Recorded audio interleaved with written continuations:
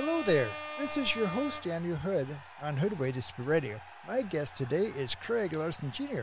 Craig is a program director at Gow Media in Houston, Texas, and worked in major market radio for decades, including stints in Chicago and Los Angeles. Craig is an avid fan of the Dallas Cowboys, Los Angeles Clippers, and DePaul Blue Demons. He's married to his wife of 20-plus years, and with 2 children and their dog Milo. And now, please enjoy our show. So, how are you? I'm good. I'm pleased to be with you this evening. Yeah, so am I. Okay, all right. I actually got some questions for you. And obviously, the first question is, how did you get started in sports?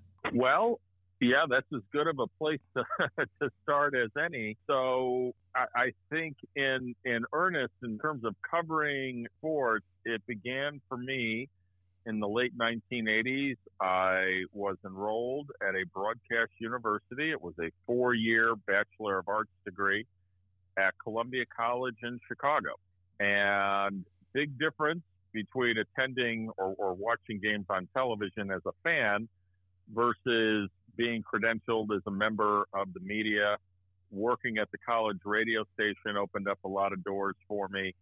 And then probably the biggest door that opened up was about a year into my studies. I received an internship at a radio station that is still around today. I'm not that old, AM 1000 in Chicago.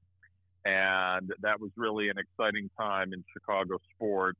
The year I started there in 1991, the Chicago Bulls and Michael Jordan had won their first of many championships. And the other 2 teams that we had the broadcast rights to, the Chicago White Sox and Chicago Blackhawks, were equally competitive. They were championship contenders. And being in that atmosphere, being in that environment, getting to know and develop relationships with athletes and organizations, that pretty much propelled and firmly set the path that I was going to embark upon all those years ago. That was 30 plus years now at this point. Well, the second question I am going to ask is, how did you get started in sports media?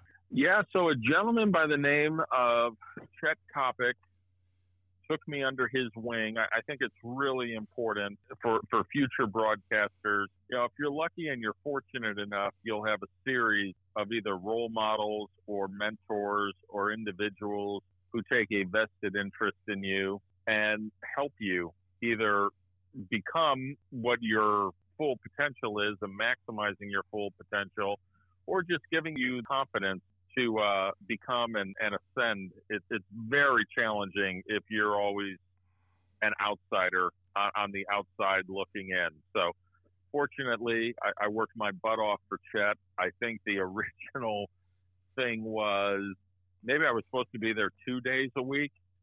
Chet was on the air 6 days a week back then, and so I made it a point whenever he was on the air, I was there. And so that reaffirmed my interest. I developed an incredible rapport, friendship, mentorship, him to me, and all of that. So he really opened a lot of doors for me and taught me a lot about the industry. Okay, the next question I am going to ask, if you had a favorite sport, what would it be? Well, it's interesting, and that's a fantastic question. When I grew up, it was a magical time in the sense that watching and consuming sports in, say, the mid-1980s, I was really blessed and fortunate where I didn't have a favorite sport to watch or cover or attend, because in that particular window in Chicagoland sports, Michael Jordan arrived to town as a rookie and put the Chicago Bulls on the map in 1984-85. The 85 Chicago Bears, that was the last time the Bears won the Super Bowl. That particular team is still thought of and is highly regarded as one of the greatest teams ever. That overlapped, didn't necessarily overshadowed, but definitely overlapped Michael Jordan's arrival to town. And then for many years in the late 1970s and early to mid 80s, DePaul basketball was ranked, if not number one in the country for college basketball, for men's college basketball, if they weren't number one, they were usually either going to a Final Four or on the cusp or the potential to go to a Final Four. And so you throw all that in a pot. The White Sox in '83 won their division. The Cubs the following year, I'm not a Cubs fan, but the Cubs the following year in 1984 won their division. So it was just impossible growing up with all that, almost like in a fishbowl, to have all of that. There was something compelling to watch every night, independent of the time of year, time of month. A meaningful baseball game, Michael Jordan, every night he did something magical that you had never seen before on the court that kind of transcended the game. And then, of course, the football team and the Bears that '85 season, which they still talk about today. So back then, I really did have a favorite thing. I took it all in. I think today it's different. It's whatever my children get a rush out of. You know, I think my kids find baseball too boring when I take them to baseball games. They much rather prefer to go to an NBA basketball game. I think they enjoy, it's more wire-to-wire nonstop action. They don't appreciate the subtleties in baseball. So I don't know. I'm just happy to go anywhere these days and sit in any stadium or arena I can, given where we were in the world 2 years ago when sports, by and large, was secondary to the pandemic and shut down in large part. I'm just happy we're here in 2022. You know what's really interesting? I think I told this before. My wife, I think it was last year, my wife actually took me to the very first Twins game at Target Field, believe it or not. I've never been there. And so it was my wife special, she went special and took me there. I thought that was actually quite fascinating. Got a little sunburn. Actually, I don't think it was me. I actually think my wife got sunburned. Well, and so that's a good point you raised because, that first experience, you never forget it. And a lot of cities, you're not unique in that. You think about Minneapolis in recent years, Target Field, which you're referencing, where the Twins play. That's a relatively new ballpark. I don't even believe it might be 7 years old, but it's still single digits. Beautiful ballpark. I think, candidly, I went to the Metrodome many times in the 90s. I think it blows the Metrodome out of the water. And then you've got the new football stadium as well, which obviously hosted a Super Bowl a few years ago. And that all enhances the stadium experience as a fan. When you can walk into a new venue with all the modern day luxuries and amenities, it's a lot better than some of the places that I walked into in the 80s. When I used to go to the original White Sox Comiskey Park, let me think, that thing was built in 1910. So when I was going to games in the 1980s, it was already 70, 75 years old. There's nothing quite like today's arenas, the architectural design and the advances that they've made.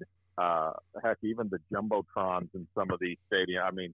You find yourself watching the Jumbotron more than the actual action on the field. It's really incredible what they've done.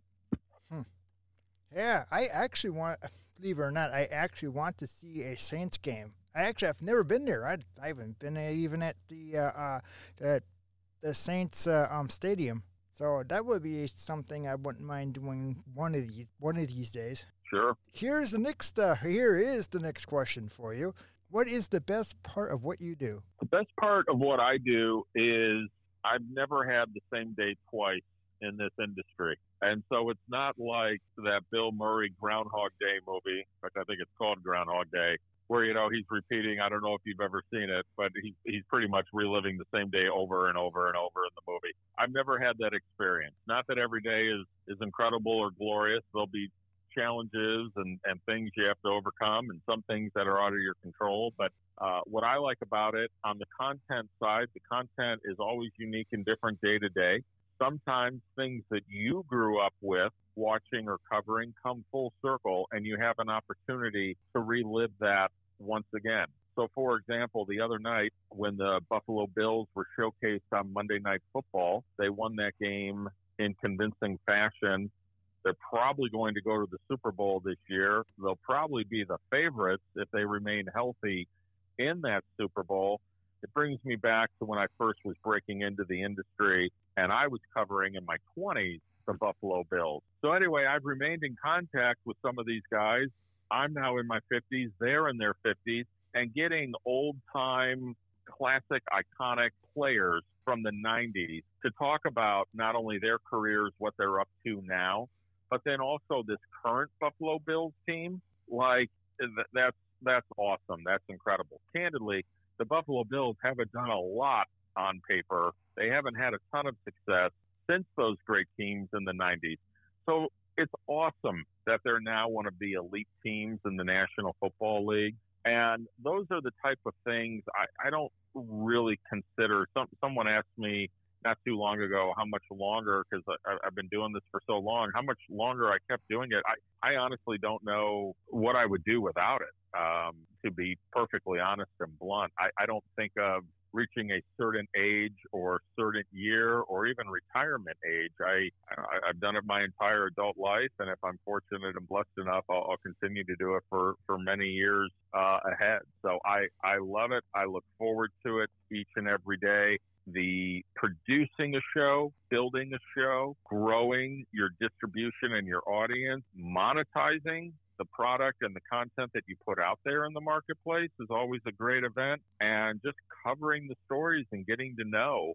If you had told me as a 15-year-old kid that in my career I would have attended, I don't know, dozens of Super Bowls and Final Fours and met and hung out with Michael Jordan and any number of things, I would have said, whose life is that? That's the life I want. And I've been really fortunate. That's the life I've had career-wise. What is the hardest part of sports media, and how do you deal with it day by day? The landscape, that's a great question. It used to be that, well, in 1994, we were the first sports radio network. Now we were even first to the punch. I mean, ESPN Radio in 1994 had weekend programming, but we were the first 24/7. The network at the time was branded One-on-One Sports. And we were the first live 24/7 national network, live 168 hours a week. And stations and affiliates who wanted to pick up sports, we were the only game in town. Like if you wanted, yes, you could hire local hosts in your respective market, but if you wanted extra programming on weekends, it was between us and ESPN. But if you wanted a show on, say, a Thursday night, like we're talking this evening, we were pretty much it. From a national standpoint. Now the landscape is so crowded. You know, there are several 24/7 networks. There are all of these. So we're not just one. The playing field has increased substantially. You're fighting for those ad dollars. You're fighting for that content. I contacted a gentleman by the name of Joe Theismann, was featured on this NFL series that the NFL Network does, where they profile and chronicle the individual's career. It's called A Football Life, and it's an ongoing series. It's one of the higher rated programs that the NFL Network has. Anyway, I contacted Joe the other day. I was like, dude, you've got to come on and talk about this in advance of the show airing. Joe's like, Craig, I'd love to do it. It's got to be tomorrow at this time. And the reason why is I've got 5 of these things to do today and 2 more before you tomorrow. Call me tomorrow at 2:30. And so, again, it was just a small indication that, hey, I'm not the only one knocking on that door. We'll do our own version of that interview. I'd like to think that our interview with Joe, because we've known him for so long, we'll ask different questions. He'll have different responses. It will be a unique interview.